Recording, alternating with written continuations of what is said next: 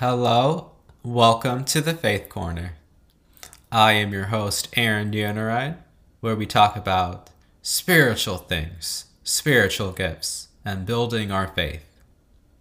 We are streaming on every platform, including Apple Podcasts, Spotify, Google, and your favorite ones. On today's episode, we'll be discussing the first mountain of influence, which is the mountain of church and religion.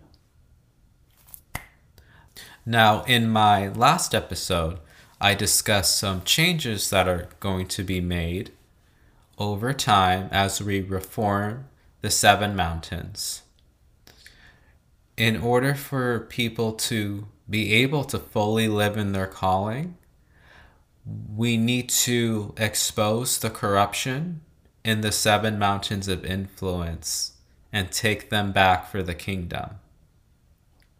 Today we are covering corruption in religion/worship. Now guys, this is the one that I'm most passionate about. I have been called according to Amos 9:11 to rebuild David's fallen tabernacle. The church in the past, when it came to the challenges of 2020, unfortunately, many churches in America fail to protect the people. And I know that's kind of a hard thing to say, but the churches that stood against the lockdowns and against the masks, they were truly the ones that were protecting the flock, protecting the people. Lately in this series, we have been covering some more serious topics, but they must be talked about and exposed in order for us to continue down the path that God has us for. There absolutely has to be reform in order to protect the people in society. Now, with the church, some things that are being tackled lately is progressive Christianity, or what they call liberal theology. This is mainly something where, people that say they're Christians, they are basically taking the Bible out of context in order to justify sinful behavior. You see, something that unfortunately in the past 10 or 15 years, a lot of the church has taken holiness and put it on the back burner. In order to operate in the gifts of the Spirit, holiness is so important. Purity is so important because we are representatives of Jesus Christ. We represent Jesus to a dying world. If a minister is in sin, that is not reflecting the kingdom. When ministers hide secret sins, those are being exposed too. And I'm not going to name names. That list will come out publicly in the news for everyone to see some of the things going on in the church. Some of this you can even look up yourself. There's a particular group, I'll tell you, in the South, they were exposed for a lot of sexual misconduct in the church, a lot of sexual abuse, and those testimonies are coming out. Church needs to feel like a safe place again, where abuse doesn't happen, where people are truly treated like family.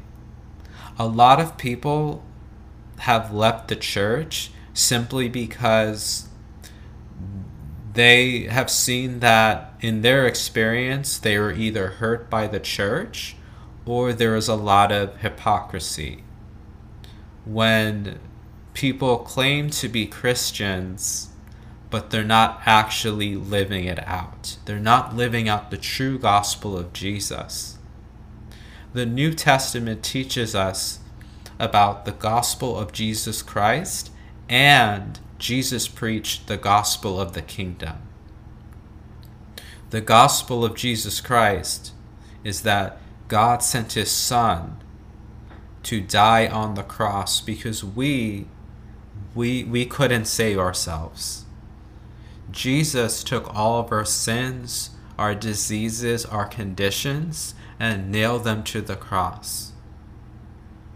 For all of us who choose to believe in his sacrifice, for all who believe, they can have full forgiveness of sins. They can have healing from every disease, and they will receive eternal life. They are born again into the kingdom. They get to experience eternal life and abundant life on earth. They will get to go to heaven. And the Father's heart is that none should perish, but all will have everlasting life. That is the gospel of Jesus Christ. Now, the gospel of the kingdom, that's when we get to walk like Jesus walked. When the crowds came to Jesus, all were healed and all demons were cast out. Jesus was also giving us an example of how we are supposed to live as Christians. Something that gets overlooked is later in the book of Acts, after Jesus ascended to heaven. Peter and the disciples, they went out, and the crowds came to them, and all were healed. That was the proof that we can walk like Jesus walked, in signs, miracles, and wonders. It's one of the most exciting and invigorating things that we can do as Christians, as we are vessels for the miraculous power of God to point to a God that truly loves us.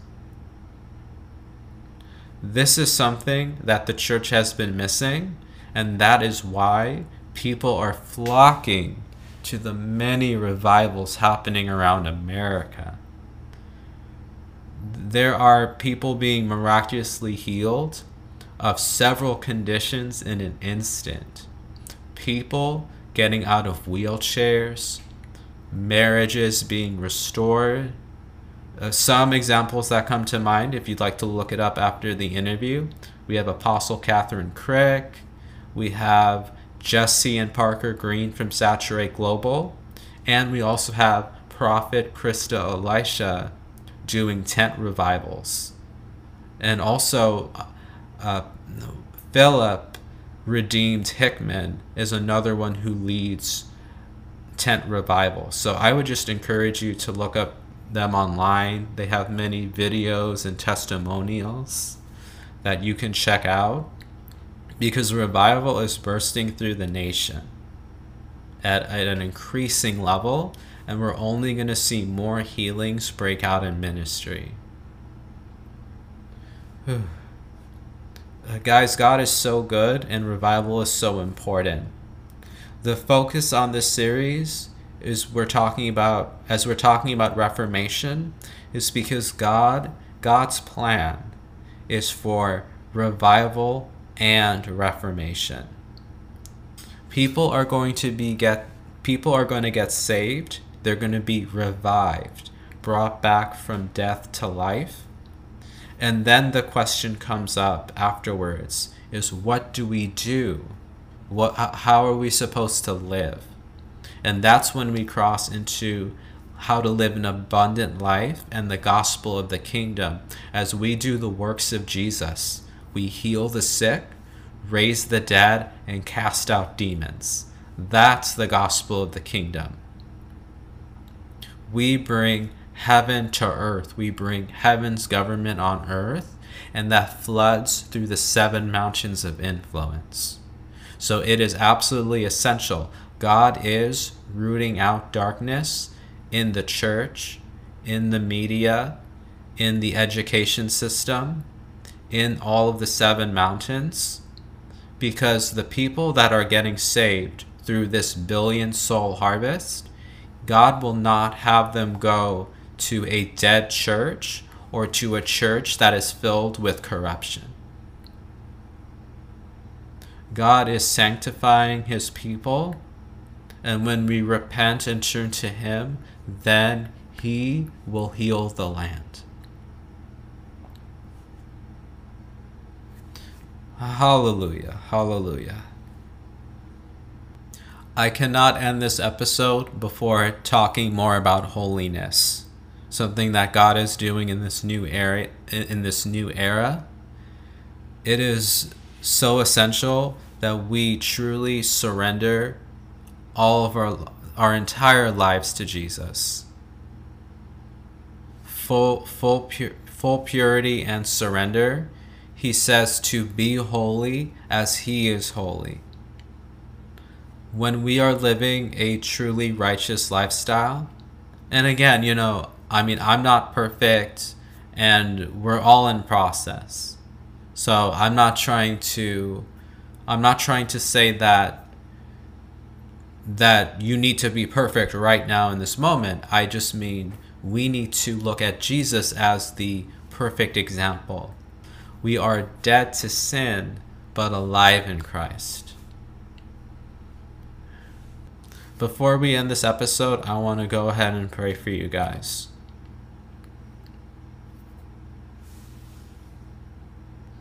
God, you are doing something very special in this moment. You're calling your people back to the high standard that you set for us. The standard of building the inward walls of righteousness so that we can live in the boundaries of holiness. Lord, multiply the fruit of the Spirit in our lives. Teach us how to build ourselves in our most holy faith so that we can teach others how to do the same. That is what Jesus said in order for us to build the kingdom. Lord, forgive us of any wrongdoing. Search our hearts for any wicked way and lead us in the path everlasting. We fully surrender to you, God. We surrender our hearts, our minds, our soul, and our spirit to you. Cleanse us, Lord, from all unrighteousness. Purify and sanctify our hearts. Show us what we need to do in order to change our lifestyles and any habits that do not line up with your kingdom. We want all of you, God. We want all of you.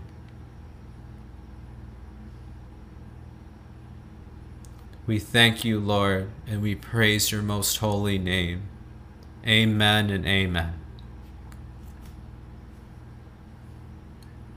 All right, guys, thank you for praying with me. I hope you were able to feel the anointing and the power of God as he was working in you. And I know that he is working in me too.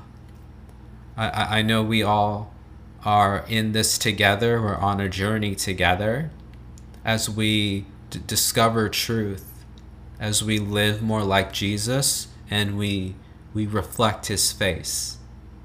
As we behold Jesus, we become more like him. God bless you, and I'll see you next time.